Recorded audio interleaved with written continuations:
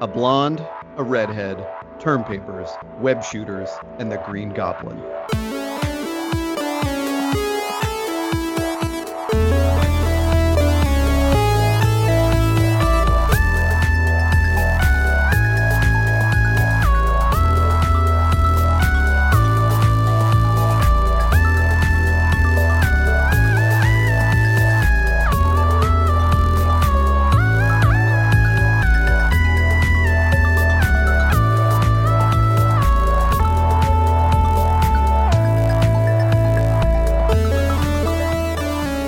Welcome to Panelism, a podcast where we talk about the comics and graphic novels worth having on your shelf. I'm Todd A.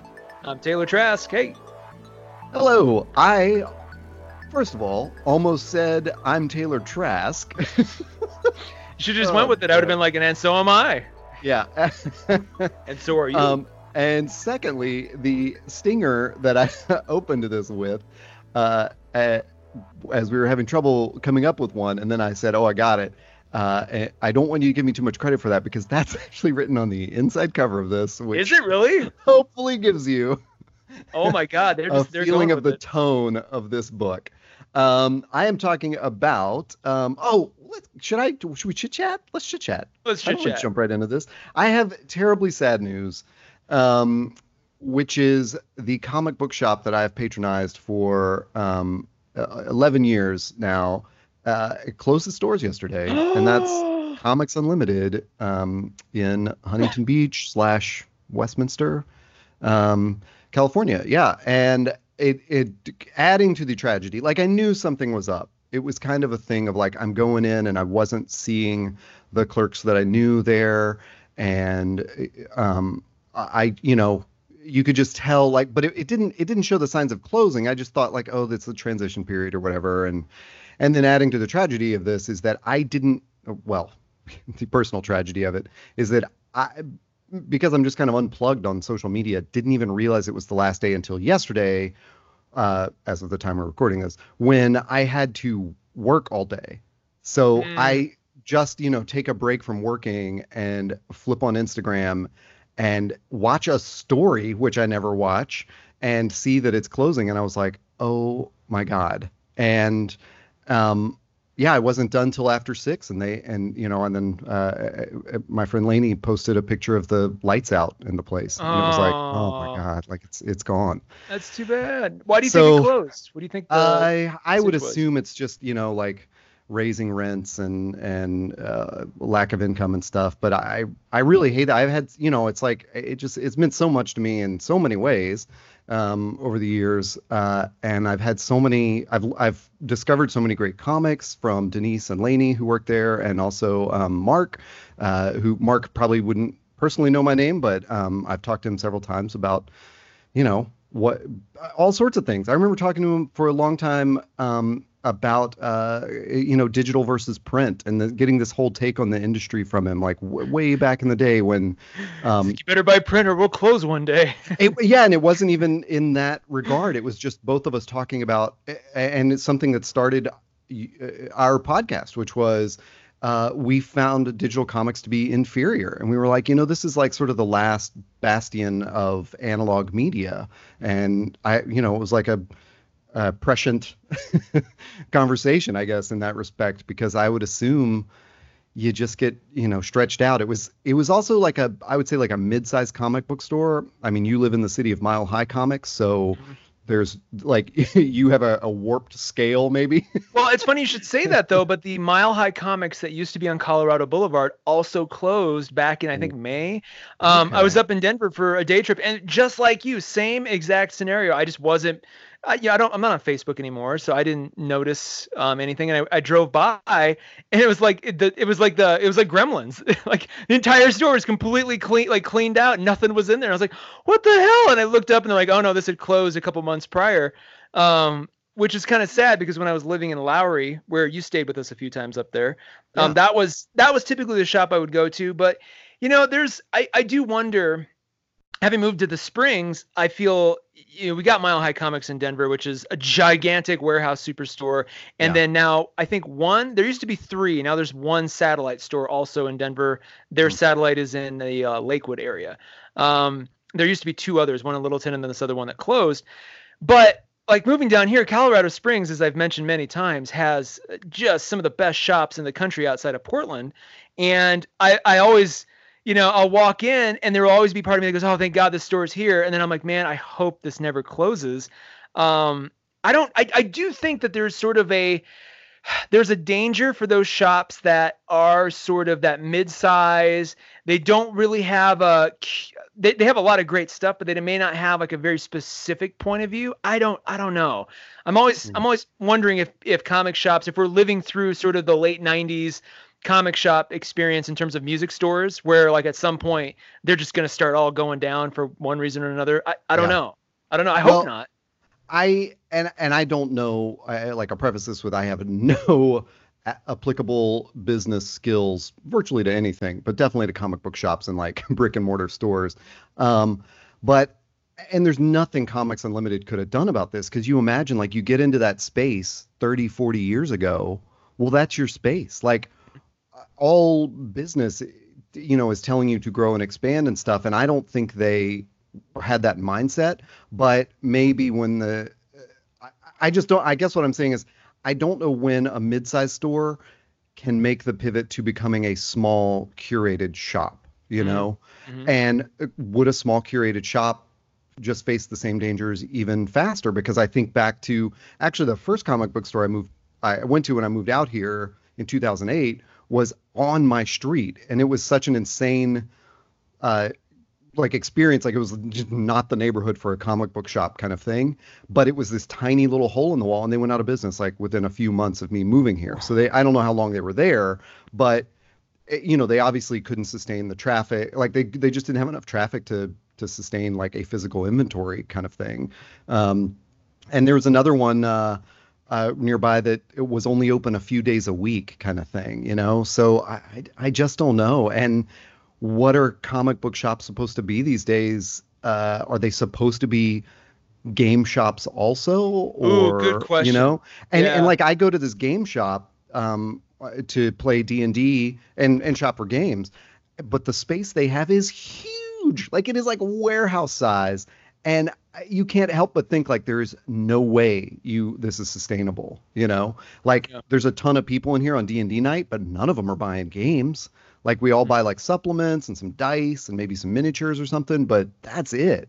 Like, how often are you selling one of those $200 game sets or something? Like, that's it's interesting you say that, because Muse Comics, the store that you and I have visited here in Colorado Springs, they actually expanded from their old location to literally the same strip, like the same kind of store strip. They just went like a door down into a bigger space to accommodate more Magic the Gathering and D&D playing and that kind of stuff. Boy. So they're very much half a really great comic shop, half game shop. I've seen other stores like that too, whereas Escape Velocity is much more just straight up comic stuff. They have some Magic things, but that's almost like the end cap and a convenience store. It's not really their focus. And I'm always curious about that, because there is obviously a heavy gaming culture and a heavy Magic the Gathering culture and all the other related games. But think about this though. In the last 15 years, we've seen obviously music stores across the country completely close, leaving probably some really killer, indie music stores, primarily with vinyl. I'm thinking of like Grimey's in Nashville. Yeah. That sort of level. And they're few and far between, but that's kind of what's left. A ton of bookstores have closed, but comic shops haven't quite had that happen, which is interesting because comic sales were never as big as standard bookstores or music stores in their prime. In the 80s and 90s, music stores were like, the biggest cash cows ever. Obviously not at all anymore due to the economics, but comic shops have always kind of been this kind of underground thing. And some of them make it work by doing, a hybrid with a game store. Some of them make it work by just being incredibly intentional about their curation. I'm thinking Bridge City Comics in Portland as a great example. Yeah.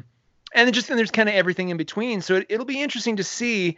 I'm never going to be one of those people who thinks digital comics is killing the comic shop. I think quite the opposite. Digital comics, in several examples I can think of, not even personal, not even anecdotal, but just several examples. Like, digital comics, if used correctly, can actually enhance sales at a comic shop, especially if those comic shops carry hardcovers and higher end books and interesting things.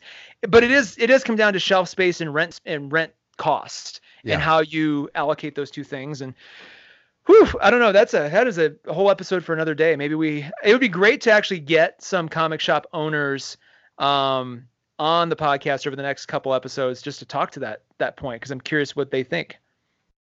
Yeah, I agree. My mind is going crazy because I'm thinking of all those different spaces, and you and I have talked about this before, but I think it's such an interesting, what do I want to say? Like a locus of some of that change was this place called The Great Escape in Nashville. And so myself growing up in Nashville, there was this one main location, and the main room, which was pretty big, was full of comics. And there was a little tiny record store in the back. And by the time you moved to Nashville, it had reversed. And the comics were in the back, and the music store, and especially used music, I mean, almost all used music, right? And maybe some local new stuff. But that was the front of the store. And it's like you physically saw that change in the economy. Like they went, the comic, and that was the 90s, of course. Like you say, it was like they were making hand over fist with used music. It was insane. So yeah, we'll give you 50 cents for this CD that we're going to resell for $10, I never realized when we're talking about the Vanderbilt sort of location. Yeah. Which I was down there every weekend. They used to have this thing called the Dollar Wall, and which is, is an entire wall of CDs, and they're all $1. And man, I would just grab 10 at a time, because some of it was interesting to me, but I would grab a bunch, take them home, scan them, like rip them into iTunes, come back and resell them so that they went back to the ecosystem again. And I would just do this constantly. That's such a thumb in the eye of their model. That's amazing. Yeah, but if anything, it helped them because they made money off of me. And then they got them back and they rewashed them again a second time. So I don't know. It's just, but you're right. The comics part of that did get moved into a back room. But at the same time, it almost became a more interesting experience once it moved into the back room, because it had to become more curated. Like when it was that main room, that was unbelievable to me when I was a 12-year-old, because I would just sit on that disgusting floor and go through their like quarter books, they're like 25-cent books or less, and just pull out stacks of them. And so, for like $3, I could go home with 12 comic books and be like, oh my God, this is amazing. But once it moved into the back room, that's where I really became aware of things like Watchmen and Sandman and stuff, because they were able to call it out and call more attention to it, and it just became a more curated comic book experience, even while the music room sort of took over that free for all. Yeah. And there's still a Great Escape on, I guess it's on Charlotte Pike. Nolensville closed and downtown closed. And so there's still like West Side Great Escape. And it is insanely huge, to the point where you're like, how can you even make this happen? Like, it's like all music. There's a little bit of comics in the back with like some toys, but definitely. It's all music? So much of it is, yeah. Wow. How are they pulling that off, I wonder? Well, a ton of it is like just new vinyl now. Okay. Well, I mean, it's sorry. There are also, I shouldn't say all. I mean, there's also video games and DVDs and VHS, but it just feels largely music when you walk in. Got it. I think that's got to be the Great Escape. Anyway, sorry, I just. It's okay. It's emotional. A moment of silence for your Comics Unlimited. Yes. Yeah. Anyway. No, wait, real quick. That's not where you would normally do book club, is it? It is. But book club has been reinstated. It is just no longer attached to the comic book store. Okay. But yeah, Lainey is still running that. In fact, that is we are the first regrouping of this happens today, the day after Comics Unlimited closed. So. Well. Yeah.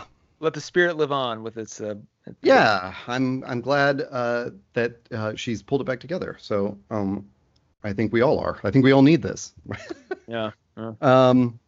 Yeah. So with that sad note, I have a really a fun book. We had a fun book on the last episode. I am going to be talking about Jeff Loeb and Tim Sale's Spider-Man Blue. Ooh. So I have previously talked about Hulk Gray in way back in episode number 57, so 70 episodes ago. Oh my God. Or something like that. It feels like it was like January 2018 when I talked about that. Anyway, as you know, Jeff Loeb and Tim Sale have collaborated on a ton of books. They are almost like it's hard to say. Like that saying all of them are excellent has got to be an exaggeration, but all of them are excellent. And they specifically did this great run in the Batman universe. They did A Long Halloween. They did Dark Victory. They did some other thing that I can't remember. And then they did Catwoman When in Rome. And they're all just like amazing. And when I was getting back into comics as an adult, like The Long Halloween is still the ultimate Batman book to me. Like that's just you're just done. Like that was perfect, you know? Which, by the way, just quick aside, there's a lot of rumor circulating that the Robert Pattinson Batman movie is going to basically be The Long Halloween.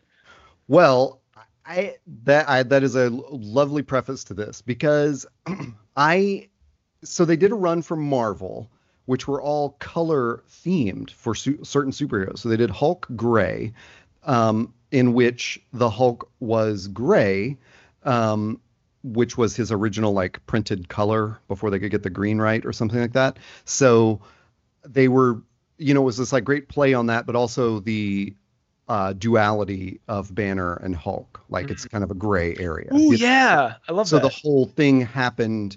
Banner was in like a psychologist's office talking to him about events, and then they did Daredevil Yellow. So back in, when Daredevil was in the yellow costume and played off that, and then Spider-Man Blue, and then I think Captain America Red. And so I think that's the only one I haven't read is the Captain America one. I kind of forgot about its existence until I read this and was looking up stuff. And I read this many years ago. I have the hardcover, which I probably bought at Comics Unlimited. And then last weekend it was available on there's so many stupid services. So Amazon Prime Reading is not Kindle Unlimited, nor is it Comixology Unlimited. But if you're a Prime member, you can get certain books for free.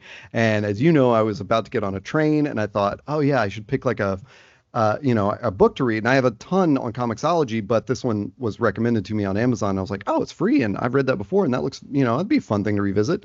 So it may still be available for free to Prime members to read. But I would highly recommend if you're at all interested in that and you want to collect it, like buy it. Not necessarily a hardcover, but in print. Because as you mentioned on our last episode, there are just things that just don't translate to that guided view.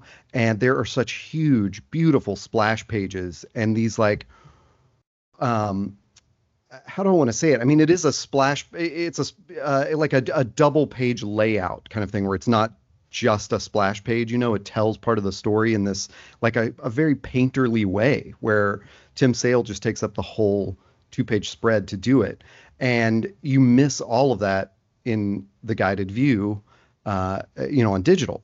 You can still tell the art's fantastic and the colors are really interesting, but you're not getting that layout of it. And especially in hardback, because when I got back home and picked up the hardback and could crack it open, it was like, oh wow, here's this huge spread that I had forgotten about when I was reading it digitally. But the artwork, I love it, and it is at once like it's a throwback to sort of, I think they are paying homage to like 70s greats, and I don't know who would have been on Spider-Man at the time, if that was like Kirby or Romita. I don't know who did what, but it has that sort of 70s throwback feel. But I guess one thing I'd like to point out is that in the 21st century, I don't know that works for Spider-Man. Like we've kind of had an update to Spider-Man's overall aesthetic, and I don't just mean like the costume, but that does not come across. So in a lot of ways, this feels like reading sort of an Archie comics where it's intentionally a throwback and you're not really sure of what era we're talking about. And to complicate that, like the blue story of this is Peter Parker telling the story of his relationship with Gwen Stacy. And when he met Mary Jane, he's telling this into a tape recorder as if he's narrating the story to Gwen. Like, Gwen, you never knew this because you died too soon. So, not to put too fine a point on it, but Spider-Man is blue. You know, he is sad. So yes, it's supposed to be that sort of haze of nostalgia and feel very much like an Archie's throwback to the old Spider-Man. I don't know. All I'm pointing out is that, like, reading it again in this year, you know, the year after Into the Spider-Verse, is like, does that still work? You know, it's weird. The colors on it are all 70s Marvel color palette. Like, blondes are not blonde, they are yellow, you know, like, like that's what it's, you know, when what's his name? Flash is wearing like his letter jacket. It is like royal blue, like in your face blue, you know, and his face is so pink. But it's not done with the Ben-Day dots, like the printing we specifically called out in Mr. Miracle, where it's, you know, the little CMYK dots that make up the coloring. They are solid colors. So it's very much like a modern digital kind of color technique, even if it's throwback colors. So that just makes it really vivid. Like, this is loud color wise. And it is just okay, so let me start with the year. This was printed in 2002. I think that's when it came out. I believe it was a 6-issue run, and then, you know, pretty much like all of their runs were like made to be, you know, collected. So I would treat this more like a graphic novel than a trade paperback or a collected edition. It feels, in fact, I think they are labeled as chapters or parts or something like that. You know, it's not so much like issue 3, it's chapter 3. What is strange to me, which I had to look up rereading it, and I remember thinking this at the time because I did not get it in 2002. I probably got it around 2008 or 9. What was interesting to me was that so much of this feels like not necessarily the plot, but the elements and characters in Spider-Man 3, the movie, that I had to look up when that came out, because in my mind, it is so bad that it came out like 30 years ago.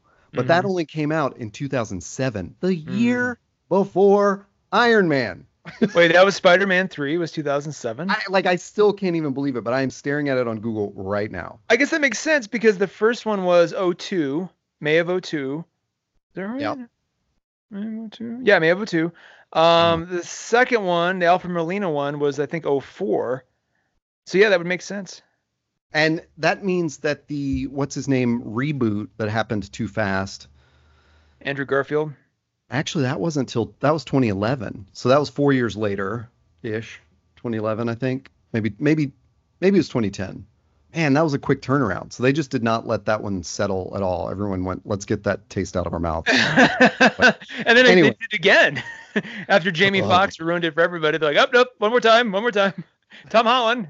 Let's try this again. And then as soon as that one like really sticks with people, then Sony's like, we got it. We'll take it back from you, and we got it from here. Yeah. one of the most depressing things though about the latest Spider-Man movie is that you know how they do the production company bumpers at the beginning or the end of those movies? Every time I see a Pascal production, I'm like, oh, God. And that would be, of course, for Amy Pascal, who was fired after the Sony emails were hacked and leaked and everything like that. But yet because she had signed an ironclad agreement to be listed as a producer on the Spider-Man movies, even if she's not at Sony, she's still getting that credit and that money, which is like, God damn it. Anyway. Random aside. Yeah. Yeah. And as you're saying that, I'm like flipping through this, so absolutely.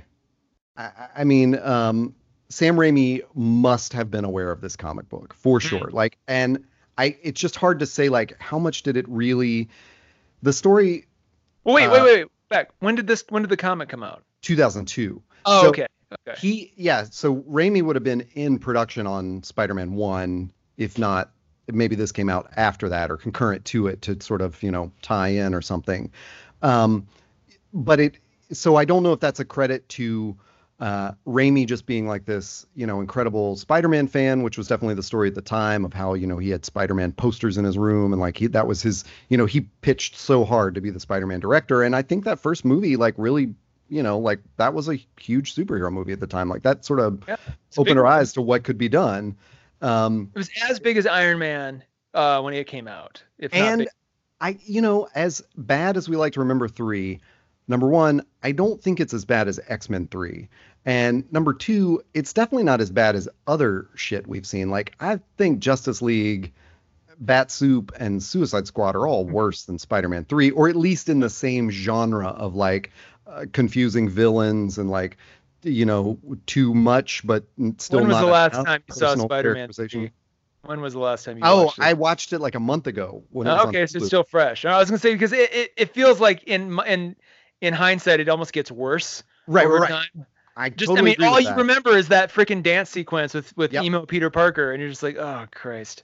And I rewatched it because I had just re-listened to How Did This Get Made's episode on it, which was really funny because I think on that one it's like Kulap Vilaysack is their guest, and she and June liked it, and then the men didn't like it, Anyway, so I had recently revisited, so that was kind of fresh in mind when I went to this, and I say that all to say, like, when we read this now, you're absolutely going to tie it into the Sam Raimi verse, because what happens in this one is as he's retelling the story of Gwen Stacy and his, like, blossoming romance with her, the whole Sinister Six is getting involved in this weird way. Like there's somebody behind the scenes is pulling the strings.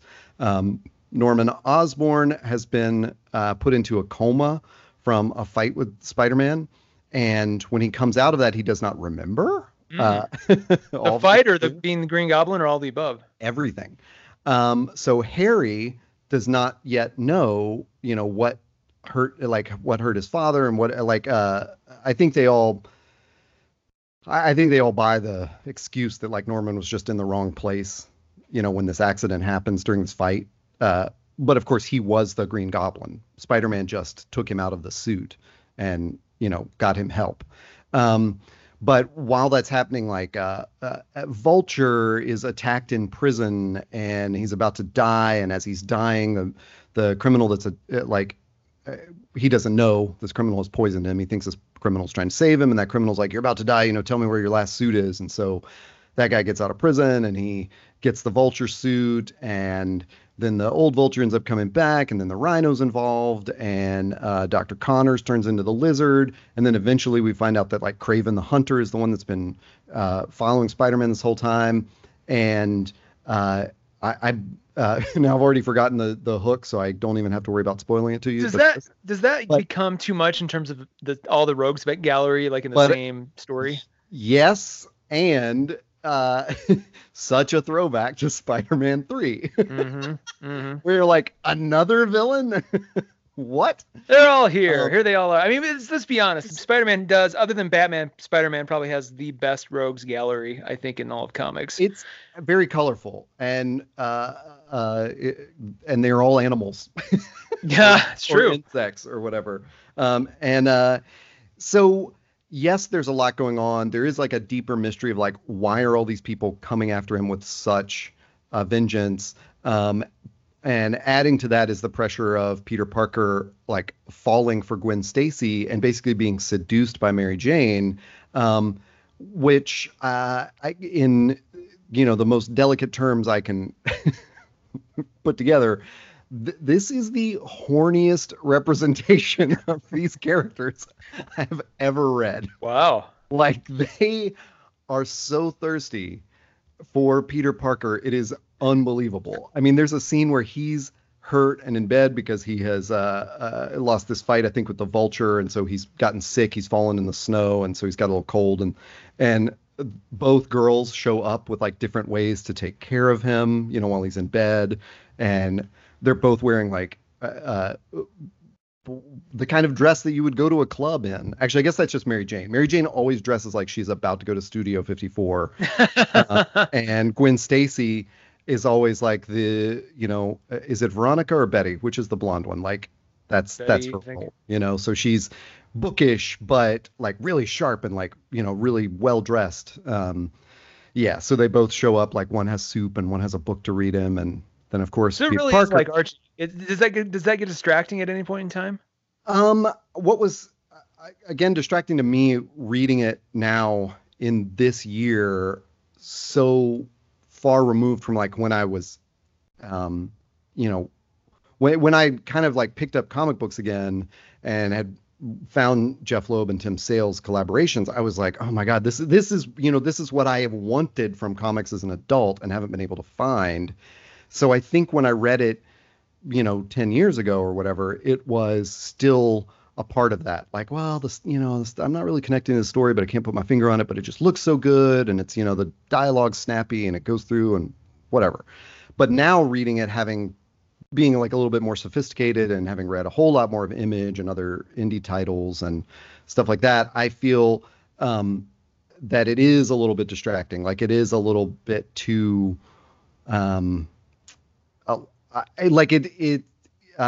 don't know. It feels to me like Jeff and Tim want this to be a comic from the 70s or 80s, not that they are writing a modern comic that is commenting about that kind of style. I see. You know what I mean? Like, yeah, it doesn't feel updated to look back on that with like a nostalgia. It feels like, no, they're just printing the nostalgia. Like even the new runs of Betty and Veronica, and I haven't read Archie, but like the oh my God, his name just escaped me. But Adam, who just did Betty and Veronica that I talked about,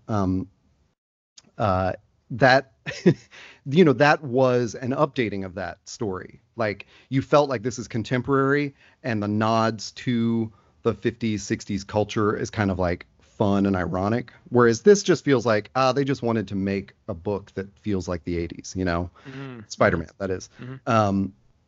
Oh my God, how can I not remember the name of this creator that I love? As per usual, it'll hit you as we go. I know. This is like classic podcast error, where the people will angrily be commenting on on Instagram. What an idiot! But anyway, it was very enjoyable. I also don't know if that take that I have is just because I've never really liked Spider-Man as a character. So, maybe some of my criticism is just kind of based on this dismissal of the character.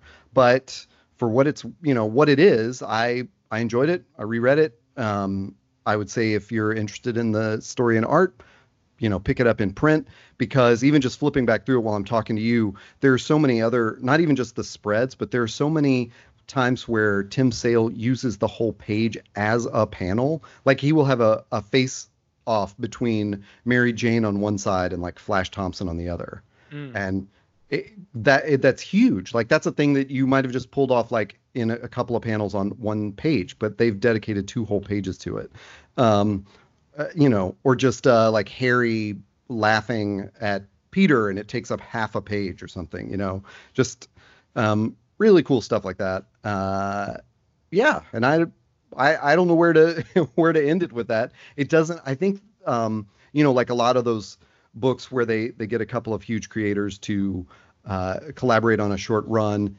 In some way it's fun because it's like a what could have been story, but in some ways, I guess what I'm saying and why I preface it with my general about Spider-Man is this doesn't feel vital to me. Like this doesn't really tell something about that character that I'm going to take with me, whereas their Batman books, I think, are the opposite. Like their Batman books so inhabit that character of Batman that like that's how I think of Batman, but the Marvel books just haven't felt that way to me. Sorry, I've interrupted you twice. No, quite. No, I was interrupting you. You may have mentioned this before. Is this Elseworlds? Is this out of main continuity at the time? Do we know? No, I think it's just written where it can happily exist in this sort of gray region, and especially because it's told as Peter recounting the story in a tape recorder, like to Gwen after her death. It's like this is not a retelling of her death or anything else. It's like they've just made a story that hadn't quite been told before and sort of put it together. And so it's not necessarily Elseworlds, but it's just told in a way. And maybe that's why it feels a little inconsequential to me, is because, it doesn't really impact the larger timeline in any way, negative or positive, which can be a good thing. That's like what I often say I want in comics. Like, just tell episodic adventures. That's what I want. And looking through the DVD extras at the back and some of the sales sketches and like their comments of it, I know I've seen this before and just hadn't thought of it until just now, where Tim shows a lot of panels of Spider-Man like from the 70s and 80s and how he modeled his characters after them. So yeah, that's absolutely intentional way that this has been drawn and written. That's cool. Wow. Yeah. Yeah. I don't know what else I could add to it. There's probably no way to spoil it, but so is this just to recap, which we heard Vulture, I heard Kraven, I heard Lizard. What other villains? Okay, so if it starts with a fight with Green Goblin, and Rhino, I think, is the only one you've left out. Okay. So the electric guy, whatever his name was, Electro or something, is not in it. And I think the rest of that is the Sinister Six, right? Yeah, I believe so.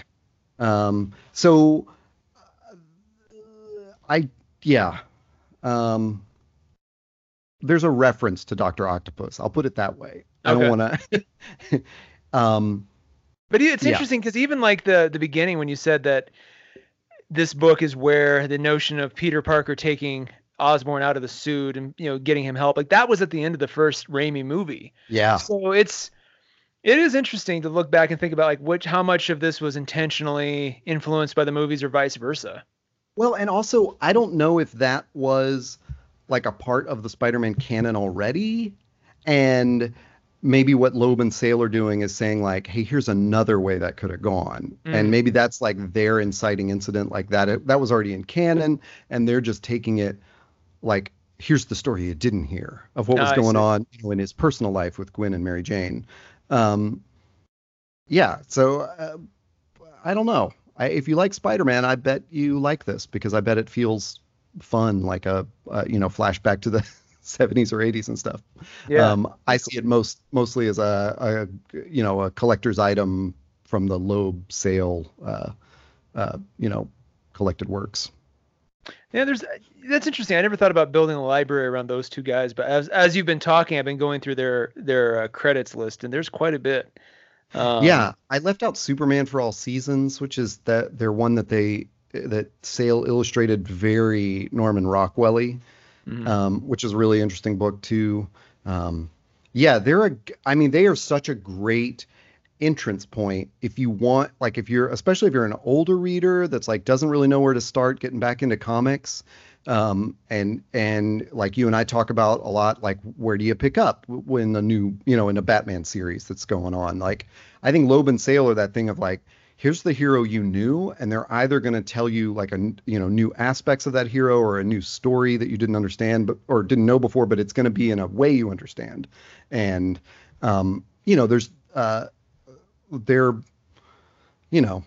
they're not pushing the envelope in like trying to deconstruct the heroes themselves. So it's all very like superhero-y, but maybe they're pushing the envelope in the actual stories being a little bit deconstructed, like the flashbacks in this, or the psychotherapy in Hulk Gray, or the running calendar theme in Long Halloween, things like that. So got it. Yeah, I think they've done amazing work. So fantastic. I'll keep reading them, and it's free on Prime Reading, so go get it. Where can people find that episode, number 57 of Panelism, in which I talked about Hulk Gray and other Panelism goodies? Why, Todd, it's wherever you find podcasts. You just search for Panelism wherever you find podcasts. And if you want more, go to panelism.inc, or on Instagram, it's panelism.inc as well, and that is .ink. So check it out. Tell your friends, subscribe, share, give us any feedback you got. We got a lot of cool stuff coming up, so stay tuned. And I think, until next time, sir. All right. Yes.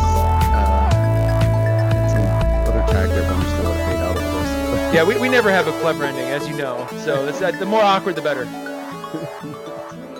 Tacos. Oh, I know what I was going to say was, I think it's so funny when we're like, you can find us on panelism.inc and also at panelism.inc.